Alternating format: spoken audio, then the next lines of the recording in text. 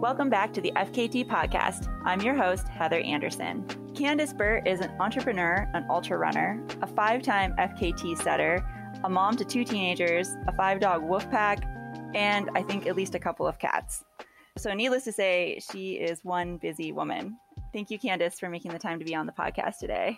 Thanks so much for having me. It's fun to see kind of our generation of ultra runners getting to do leadership things like you're running this podcast now. And yeah, it's really cool. It's been a long time since we've spoken.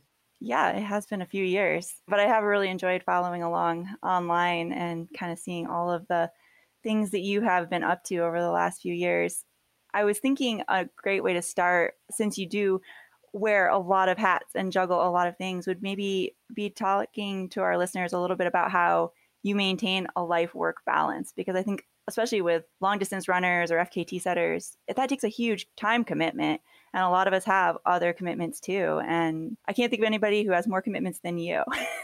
Yeah, it does feel like that often. I think, interestingly enough, balance is probably something that's difficult to maintain. So I try to prioritize the things that are most important.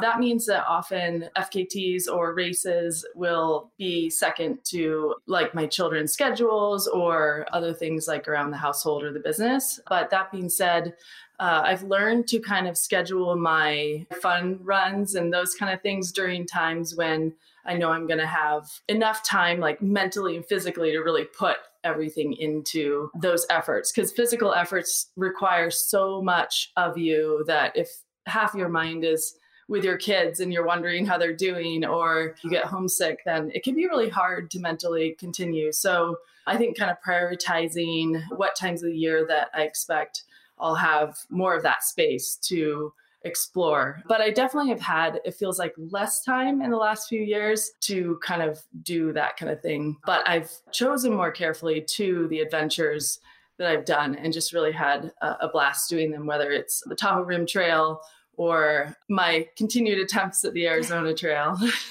Yeah, I think that that's a really valuable lesson in mindset to have. I think sometimes we think that everything has to be balanced perfectly, and it's not about necessarily balancing everything perfectly, but it's about understanding your priorities and scheduling so that you get a good amount of time. Like, you can't completely neglect yourself and the things that make you feel fulfilled, but you also can't only do that and neglect everything else. So it is important to make sure that you're scheduling that. I definitely think that the quantity over quality is probably not the way to go, especially when you are picking big objectives. Like you mentioned, your Tahoe Rim and Arizona Trail, those are big objectives. They take a lot of planning and also a lot of time and execution and training. Yeah, a lot of times it ends up being a learning process too, where you kind of think you're prepared and then you hit the trail. And I'm sure with all your experience doing long trails, one small mistake can kind of snowball into something really major. And even if it's not something that will physically kill you, like it could be last year when I ran the Arizona Trail, I got blisters everywhere. And I was like, what is happening? I never get blisters, but I had changed all these other dynamics that wouldn't normally come into play if I'm just running on my daily runs. And I hadn't taken into account like all the things that would be different for the through hike, doing like 40, 50 miles a day. I should have trained with a heavier pack, and I should have experimented with different kinds of socks and bigger shoes. And so it was like I was able to take what I learned the hard way last year with all the blisters, and then some feedback I had gotten from other through hikers to change up my socks, change up my shoes, and I didn't get any blisters this year. So, I mean, those kind of things can just destroy you mentally and physically. So yeah, it's definitely important to kind of prioritize and learn from those seemingly small mistakes, but they're it's such a huge mistake not to train, like the effort you're trying to go for. I call that trail dominoes, the innocuous little thing, and that just sets it all off. Yeah, it's like it triggers that cascade, and then you're starting to think, am I going to be able to make it? And that's like, oh no, you've gone down that road. It's bad. Totally. One of the things that I think is really interesting, and when I was like reading a little bit about your how many Arizona Trail attempts have you made actually? 3 where I've actually hit the trail, and had 1 where I was, so in 2019, I was going to go out and do the Arizona Trail, but I did the Hurt 100, and then I followed it up with Delirious West 200 miler, thinking, oh, these will be great training for, doing the Arizona Trail. And I got injured. Okay. So I had to skip it that year, but it kind of feels like it's been 4 years, Right. And one thing, I mean, a lot of people would say, well, how come you haven't nailed it yet? But I think, and over the years, my goal kind of changed. I think I thought like speed and time and proving something was important to me. Once I got out there, I realized that the pressure of having a certain time goal took away from the experience. And the time wasn't as important to me as having the experience on the trail. So it was kind of a cool shift that I made. It made me less competitive, but it increased my joy of the whole experience.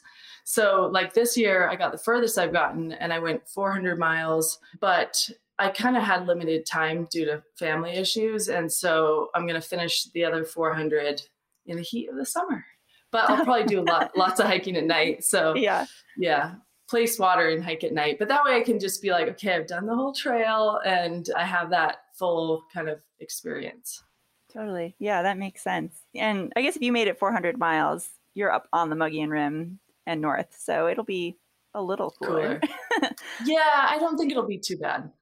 Right. And I live in Tucson now, so it'll be a lot cooler than the running that I do here. So I think I'll be fine. I'll place water if I have to before I get out there. But I did want to add that part of the thing is like each year I kind of learned things I needed to know to get the 400 miles that I went this year. Because I went from being like a runner to an ultra runner, and then really realizing that to do the trail, I needed to learn a lot of the basics of like through hiking.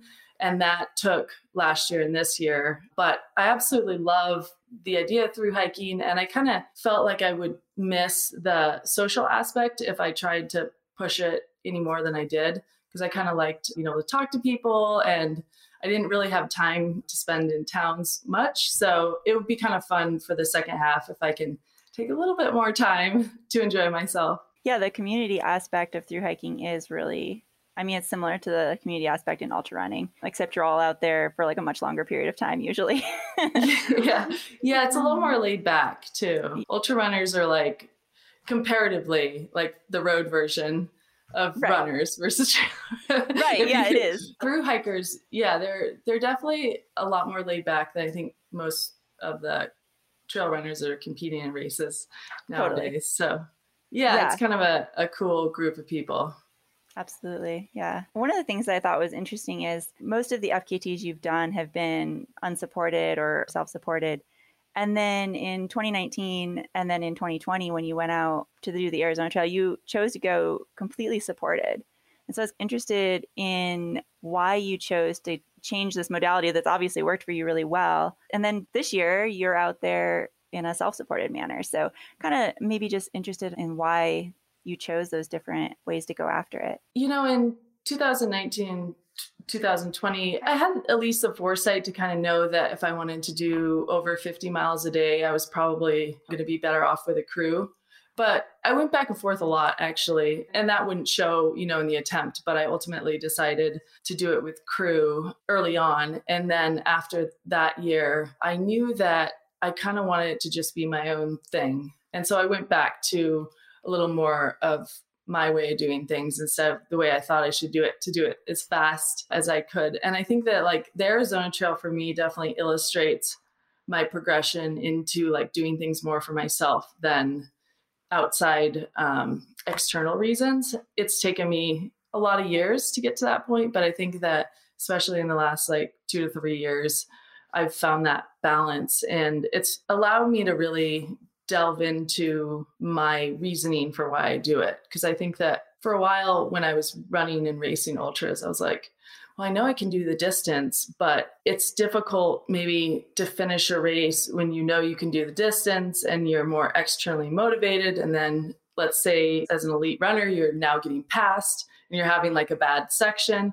That's when I think that external motivation, it's like, oh, I might as well drop. And so I didn't want to be that runner. I knew that there was more to racing and ultras and trail exploration than just, a place or a time. And so I kind of found that through the exploration of like the constant trying to finish the whole Arizona Trail, and then realizing like, oh, it's okay to not do it all at once for me. And maybe next year I can get myself enough time to kind of make it a more relaxed endeavor. That's what my gut tells me to do. And it's taken many years to get to that point of allowing myself to actually find some pleasure in the experience, not just the ultra mentality of push, push, push, go, go, go, pain and suffering. Yeah, I think that's a really great lesson to learn about yourself, and also just to accept that. I think there's people who maybe know that they're being externally motivated and they're not really enjoying it as much, but they continue to do it because they can't accept the lesson that's there, asking for that attention. I know for me, I was really into like the 100-mile distance for a long time. And then in my head, I was like, I must run a sub 24. And I did. And then I sort of just lost all interest in running 100 miles ever again, because like in my head, that was the thing I needed to achieve, I guess, to make myself feel okay with my performance as an ultra runner. And I mean, there's a few races I'm interested in running the course, but I just haven't felt that drive. And it's been more about doing things that are fulfilling to me. So I totally understand that evolution and that growth, because if you're not in the end doing something for yourself, it really becomes unsustainable. Absolutely. And I think that's why we see so many great runners and, well, really runners of all different abilities come and go in ultra running, because you can't fake it in that long of a sport. It's going to just be miserable if you don't have some passion and love behind it. And racing, I think, especially like you were saying, 100-mile distance, I think is really hard because you have to push so much within that. It's a long time period. And that's kind of what I like too about the 200-mile distance, is that it gives you kind of this breathing space. And maybe it's because they're still so new and we aren't seeing kind of as high a competition as we will in the future. But I do think that when you start adding that much distance on, it becomes 200 miles to me is kind of a different sport than ultra even. And I see a lot of older ultra runners get into 200s because they're like, this is what we used to do. It was kind of like a big group of friends who would go out and race back in the day. I think ultra running is kind of split into different roads. There's kind of the highly competitive direction UTMB Western States is going. And that's really cool that we have that in the sport. But I think it's also cool to see like we have the adventure style races as well, where people can run them and not feel like that same pressure of time and competition and short cutoff times. So it plays more to like middle and back of the pack to just be able to kind of do their thing and have more fun, eat lots of food. Yeah, it is cool to see this growth and this like variety of options and things that cater to a lot of different types of runner and people who are looking for different things from quote unquote competing. The vast majority of people who sign up for a race don't intend to place in that race, so it's like nice to have things where that isn't necessarily the focus. It is about going out and having an experience. And I'm very intrigued by the 200-mile distance because to me, it's what you're saying. Like, it's not hundreds are really hard, but you can still compete at them. But like a 200-miler is far more like a journey. And I think it has a lot akin to it with FKTs, where it's a long process. And of course, you reach the finish, but it's all that stuff that happens in between that seems like it would be what you'd sign up for. Yeah, for sure. And it kind of forces you to slow down a bit so that you can survive the second half of the race. And the people that go out really fast in the start tend to suffer the consequences later, even more so. It's exponential compared to a 50-mile or 100-mile for sure. So it is cool to see how different that is and kind of the interesting type of runners that those adventures attract too.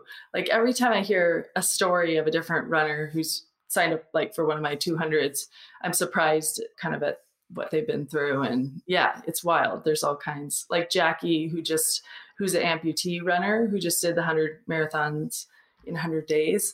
She is in the Moab 240 and she's going to attempt to run it again with being an amputee. So it'll be kind of cool considering like how technical that race is. Right. Yeah, it's a cool challenge.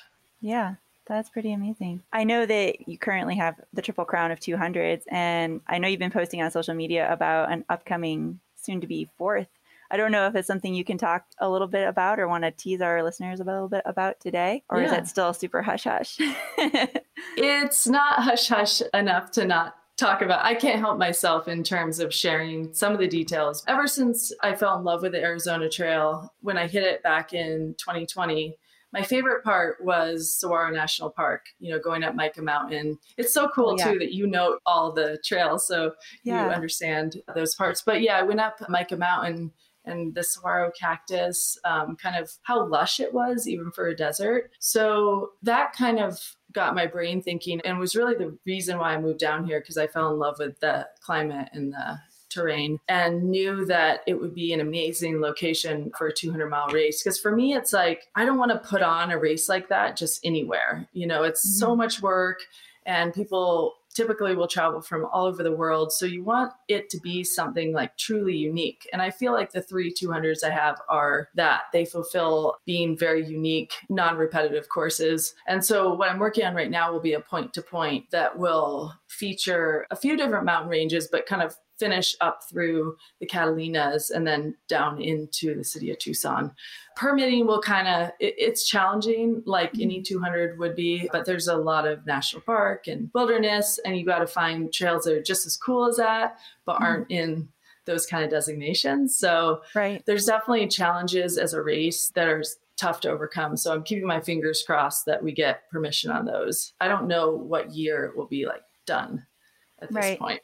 Yeah. Because I've been working on it. People don't realize this with like the 200-mile races, like you can work on them for years and then finally be able to present it. So there's kind of a lot of work that goes in before it's even live and something you could sign up for. But I definitely, now that I live here, have kind of the ability to go out and really scout. I was actually out last week. I had a friend visiting. We got out and scouted some of the Mount Lemmon sections. So I saw some of those pictures and I was like, ooh, this looks really nice. Because when you first announced you were going to be doing a 200 in Tucson, all I could think of was the loop around Tucson. And I was like, no, I don't think that would be very. So then I saw your scoping out pictures and I was just like, oh no, this is mountainous. This looks wonderful. So I'm really as intrigued. Much trail as possible. I mean, the goal is, if possible, to only have it be trail, but the finish, like for the Bigfoot 200, we have to come in on road for the finish. And with this, it'll be similar, but we're hoping to use mostly bike paths like the loop that are separate to finish at the finish location. But most of it, like 90%, should be trail only. That'll be amazing. I think that people underestimate Arizona a lot, people who haven't spent time there. And it's so incredibly varied and beautiful, and especially down in the Sky Islands, like where you're planning to put this race on. Yeah, Arizona just has so much to offer. So I'm really excited. I know you'll put together a really cool route. Yeah. The Sonoran Desert down here, like the plants and the animals that live in that desert are really only in this area of the world. And that's kind of some of the attraction that I think that this particular race will have. Like you look at, the saguaro cactuses they can be hundreds of feet tall. They don't even get their first arm until they're like 75 to 100 years old. And so you'll see these huge cactus that have like crazy numbers of arms all over, and you think like, how old is this? It's amazing. And it's growing in this incredibly harsh desert environment. But we also get some of the most rain of different, deserts. We get 2 seasons of rain, and that's unique for desert climates. Yeah, it is. Actually, I hadn't thought about it, but you do. You have the winter rains and then summer monsoons, both. Yeah. Fingers crossed. We get fingers crossed. We get all those rains. Well. Yeah, you just never know, but hopefully. That's one of the interesting things, like going back to your most recent Arizona Trail attempt. I think that most people just think of Arizona as hot and dry. And I know you were posting about it on Instagram, and we even communicated a little. It seems like when you were going up into the high mountains, you had an encounter with a snowstorm, and it seemed like it was quite the thing. And I'd love it if you could share kind of the story of that with our listeners. Wow. Yeah. It's amazing. Like, you really need to be prepared for everything when you do a long FKT or a long trail. And I think that's a good lesson. Hopefully all the listeners can kind of pick up. So I was grateful that I had rain gear. I had layers, down jacket, gloves, all those kind of things. But I ended up hitting Mount Lemmon, which is, I'm pretty sure it's the highest place on the whole Arizona Trail, because Mount Lemmon gets over 9,000 feet and you get up almost to that point. So you're over 8,000 feet. And I was still trying to hit like 45, 50 miles a day at that point. I think it's like going on day 4. And you have the really hard combination. I heard you talking about this too, the Mica Mountain, Mount Lemmon combo. So I was mostly up Mica Mountain in the morning of that day. And I thought, you know what, I got to try to get up to Mount Lemmon by the end of today. But things drug on and rain hit down low between the mountains. And I didn't really think even about snow at that point. But by the time I got to the base of Mount Lemmon, it was like 1 a.m. in the morning. And I'm thinking, like, mileage wise, it's really not that far to Summerhaven, which is at the top of Mount Lemmon. I think it was like 13 miles. And I thought, you know what, I'll give myself another 3 or 4 hours and I won't get as much sleep, but that's fine. So I started going up Lemmon, and I suddenly had this thought, like, what if this rain turns to snow? Because, you know, I'm going up 5,000 feet. And lo and behold, it did. And there was at the top, I know, go imagine, going up Mount Lemmon too, you're using like your hands, you're trying to route find, because this is a very steep climb. And there's not really like a specific trail. So you're kind of following cairns through parts. And now everything's covered in a thin layer of snow. The higher I got up, the deeper the snow got. So that, like, I think it's top 10 miles were, I would estimate somewhere between like 4 to 6 inches of snow, no trail, no footprints, and the snow's still coming down. So I had my lights on and I was really afraid of stopping. I just had this feeling like if I stopped for too long, I might kind of get hypothermic at that point, because I'd gotten wet and sweaty going up. So I just maintained, I drank 0 water and ate 0 food for like the next like 3 + 4 hours. And I just like plowed it in to Summerhaven. Wow. I arrived at like 7 in the morning. I had like snow all over my like hood and my pack. I came through town like I just survived some kind of crazy, you know, I'm looking around like nobody has any idea what I just went through. Right. You know, right. that feeling. Yeah. I'm sure you personally, knowing you, Heather, you've been through those where you're just like, whoa, you know, and I think that was the moment, like that day, where I was like, you know, I don't really care about what time I come out with. Like, I survived.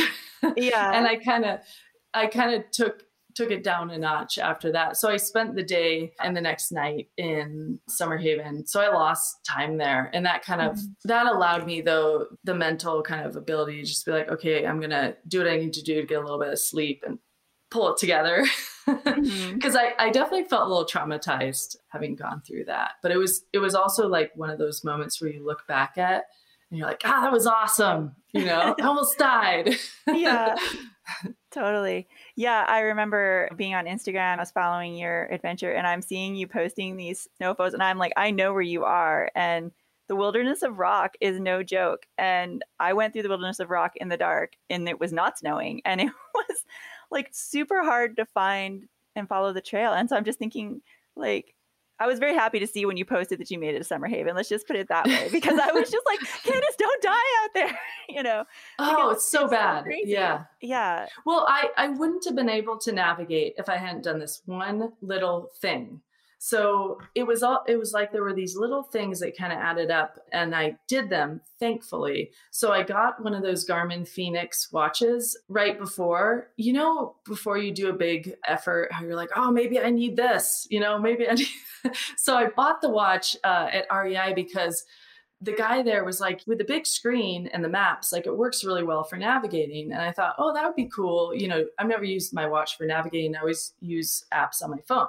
So I had totally last minute downloaded the Arizona Trail maps onto the watch, never used it, which is really stupid. Everybody, if you're listening, like practice these kind of things because it really can kind of be life or death. But I got a little bit of reception as I was climbing Lemon, and my phone was dying. And I knew that if I was going to be able to navigate via my watch, and I hadn't done it in any other part of the Arizona Trail up till then, that I needed to Google really fast how to pull up the map and keep it visible on my watch. So I did that. And thankfully I had reception. And then I was able to just kind of turn my wrist and it would light up and I could look. And I was like, okay, still en route. It would show me where I was. I would continue forward. I had to look at my wrist probably every 6 steps for 10 miles. Yeah, at night. Because there was you could kind of, sometimes it was like, you could only go straight or kind of down because there were too many trees or bushes. But it was harrowing to navigate. And if I hadn't had that, my phone would have died. And you know how it is on the trail. Like you only have so much battery power. So thankfully, like that watch allowed me to navigate until it got light in the morning. Yeah. So like we were talking about the trail dominoes, that's a case where like the dominoes worked in your favor, like the fact that you were able to get that. Yeah. And I think that having so many years of experience, I kind of knew like, oh, that would be really helpful under certain conditions. And I kind of wish I had practiced with it more, but thankfully it was easy enough to use that. And I've used enough GPS tracking that I kind of figured it out. But you don't want to be figuring out how to use your equipment while it's pouring snow on you. And the wind was really strong and intense too, because I remember getting really angry at it. It was constantly like throwing snow into my eyes. Mm-hmm. I couldn't see. Mm-hmm. I just remember feeling so mad, like, stop. Yeah. The irrational rage when you're sleep deprived and doing something hard. Yeah. Like totally raging at nature. Like, how dare you? Yeah. Yeah. I think that's one of those things too, where it's like afterward, when you're talking about walking into Summer Haven, you're like, I just survived this thing. And it can feel it feels so like raw and traumatic. But also like, I feel for me, like I've become aware as I've gotten older and I've done more things. I start to also like below that, like sort of like trauma of like, oh my God, I just survived this thing. It's this sense of like gratitude for nature, first of all, for letting me survive, but also for like reminding me that I'm fallible and fragile. And I think that a lot of times when you do big things and you're successful a lot of times and you go out into the backcountry a lot and nothing bad ever happens, you begin to feel this sort of sense of invincibility. And I personally am grateful when I'm reminded that, hey, I'm not invincible and I need to remember to be careful and to be reverent when I'm out there. Do you ever feel something along that line? Yeah, I mean, I think that's such a great point is you can kind of think best case scenario. It's one of those things where you just don't know when that moment is going to come or, that where the adventure is going to turn. And so the more prepared that you are all the time, the more ready you'll be for those moments. But yeah, I mean, and I think for me too, like, and I had to like compartmentalize like the trauma I felt. It's kind of hard to explain, but like, I didn't want to over dramatize it in my own head too, because I felt like I could have gone there, and I wanted to continue and put those emotions over here for now, but I've got other places to go and like, I'll think on it more deeply later. Mm-hmm. But yeah, it's kind of one of those things. And it's interesting because like the year before, I had stopped at the top of Mount Lemmon after having like all these blisters. And then I got it was basically an infection in the back of my mouth. I could feel like in my jaw, I couldn't open and close my jaw. I could barely eat. Yeah. So I got an infection like it had kind of developed during the first few days last year. And then between that and the blisters, I was like, I just don't think like it was so much. I couldn't think to like, I didn't have time to go down to town and get antibiotics and then come back up because I had to be back to Washington to take care of my kids within a certain time frame. Okay. So I was like, well, I guess that's it. And it was kind of hard to accept. But then on my way home from that trip, I came upon a crashed car and pulled a guy out. So the car was on fire, like in the middle of the night. Mm-hmm. And so it was interesting because it was a different kind of like experience of feeling like your life is in danger. And then this year I got to experience that in a different way on Mount Lemmon. So I kind of feel like I have like these endless adventures available to me here. Right. Yeah. It sounds like it. Yeah. I actually forgot about that. I remember when you posted about the burning car. That was pretty crazy and definitely very serendipitous that you were there and the right person to be there at that moment to actually take action and save his life. Yeah. It was a pretty crazy end to an FKT attempt. Yeah, it was wild. And I think it's interesting because I've gotten to talk to the victim of the car crash now quite a few times on the phone. And it's cool to be able to talk to him about it because we're like the only ones who really understand that moment, and like desperation. And I don't think he understands it as much as I do. Right. Because he didn't have a memory like between when he started to crash and then being pulled out. It's just like blank for him. Mm-hmm. So yeah, it was kind of crazy though. But yeah, it's interesting how sometimes you think the adventure is going to be one thing and it turns out to be something completely different. Often something completely different. Yeah. One of the things I was kind of curious about, and this is something very unique to your FKT attempt this year. So now you live in Arizona, you live really close to the AZT. I've hiked toward home on an FKT, but I have never literally walked past my home. Like I've walked past where I could be hitchhiked to my home, like 100 miles. What was that like? Like, was that really hard mentally to be like, well, my house is literally like a mile down there? Like, was that crazy? I think especially because I'll give you without kind of bringing up the stuff that was going on in my family at the time. But I will say that because there were issues going on, it had like planned help for the kids and my dogs. And how like you said in the intro, I have 5 dogs. So it's like pretty big deal to get the right person. Yeah. And then the childcare as well. So there was kind of a drama that happened with all that right before I started. And so that left me just kind of feeling not as much availability to like let all that go and put myself onto the trail. And so going past my home that night, I had 2 people switching off in their roles of like taking care of the place while I was passing by. And so I was like, I hope everything's going well. and it would have been nice, to get a shower. But of course, like the way that, as you know, the self-supported works is you can't use anything that's not available to everybody else. So I couldn't go to my house and continue. But one of the huge benefits was one of the hardest days, I think, on the whole Arizona Trail. Of course, I haven't done the top 400 miles, but going up Mica Mountain in my head, I kept thinking about how hard that was. But having been able to train on it in advance, I could kind of mentally like consume like the different pieces more easily. And I did find myself as I approached the Mica Mountain section, it's basically 15 miles up the mountain, and Mica Mountain is 8,600 feet. So it's a big climb, as you know. And I had to tell myself, like, don't climb the mountain before you even get there. Because I kept thinking about it. And I was like, nope, you're not there yet. You can think about it once you're going up. Mm-hmm. So it was kind of cool I really learned that lesson this year of like, okay, one day at a time, one step at a time. Mm-hmm. But my natural inclination, I think, is to kind of let anxiety about those sections build up and it drains you. So you have to be a little careful. Yeah, definitely.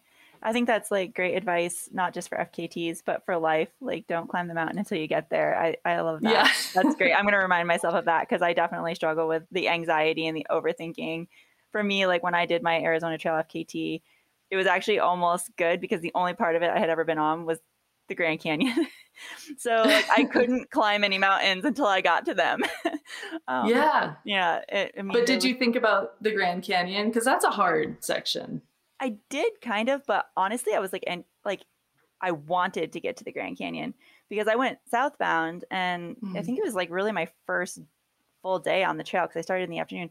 Like I got hit by this like freak snowstorm, not at the level of the one you hiked through. But I mean, I did have a really close call with hypothermia. And I mean, I basically had to drag myself into my tent at like 3 p.m. and get warm. And then I ate dinner and slept for a few hours. And I think I started hiking around 1 a.m. and it was well below freezing. And all I kept thinking to myself was, just get to the Grand Canyon because it's going to be literally 50 degrees warmer. Like if you just get down in there, it's going to be 50 degrees warmer because I was so cold. Like I knew a snowstorm could happen, but I had chosen to like go really skimpy on like layers because I didn't want to carry them through the desert where it was going to be warmer. And so I was very excited to be in the Grand Canyon. And I mean, I was probably halfway out of the Grand Canyon before I was suddenly like, oh gosh, I forgot what a big climb this is because I was just so desperate to be warm. It's huge. Yeah, it's a huge climb. Yeah. And I definitely kind of ran out of steam by about halfway up, but I made it out. Yeah, there's like some trade-off because there were other parts of the AZT where I think I had wished I had known what I was getting myself into, like the Wilderness of Rock, which I also walked through in the night. But yeah, I think overall that not knowing the mountains you're going to climb in advance is probably preferable to me. Well, yeah, it's interesting. Like, I definitely think there's advantages and disadvantages to both. But that being said, like the Arizona Trail, after my first like real physical attempt in 2020, I was like, wow, this is a hard trail. Mm-hmm. And as soon as I really realized like the variety of terrain, how rocky it was and all that, I was like, your time and the other times on that trail, it just blows me away. And I think that's part of why now I'm like, I just don't think I would enjoy myself if I pushed as much as it would take to get those records. So kudos to you. Like the records are really incredible. And I wanted to say that, to your face. So I'm glad thank you. I'm glad I got to do that. Yeah. No, I think oftentimes people will look at records from afar and judge. But the truth of it, and I did too. Like I thought, 40 miles a day, I can do that. Or 45 miles a day, I can do that. And man, you get on that actual trail and you see the kind of things that people have to deal with. And especially through hiking, which is kind of your specialty, the skill required to do something like that for that long, the skill and mental fortitude and the focus, it blows me away. And I would have never known or really had any idea how much of a skill set that is until I had attempted it myself. It's definitely not for everybody. When I came off of the 400 miles of the Arizona Trail this year, I was like, you know what? I think that it's really cool that people can do all of it like you in one go. I was like, it is not for me. I will stick to like the 1, 2, 3, 4, 5 day FKTs. Right. But I really do think like it's a very unusual skill set and you only get somebody coming along who shines at that many days of an FKT every once in a while. So yeah, it's pretty cool to understand in depth what it takes. Yeah, I think that the best way to understand something is to go out and just jump right in. And I think it's really been cool to see you attempt to jump right in the really long and then also, more of your specialty, which are those 1 to 300, 400 mile efforts that are going to take you, less than 5 days. And I think it's great to be willing to push yourself and try new things, but also accept and learn like what it is that your strong suits are and to build on that for sure. Yeah, it was interesting when you asked me about the podcast. I thought it is like one of those things that as we get to know ourselves better over time, like I would have never, I think, been able to figure that out about myself in my 20s or even 30s. And I turned 40 last November. And I think I finally kind of understand what I really enjoy, and the Tahoe Rim Trail, 170 miles. I'm like that I can push that amount and kind of feel the desire to do that FKT. But when I got out thinking like almost 20 days on the trail, that's a different level of commitment to a goal. Yeah, that is not something I think I'm quite ready in terms of a record, right. To take on. Yeah, but it's definitely impressive that people like you can go out and do that. Oh, well, thank you. I appreciate that. And thank you so much for being on the podcast today and talking about all of these wonderful topics. You're very insightful, and I really appreciate you sharing with us. Yeah, it's been a pleasure. I appreciate you thinking of me and having me on.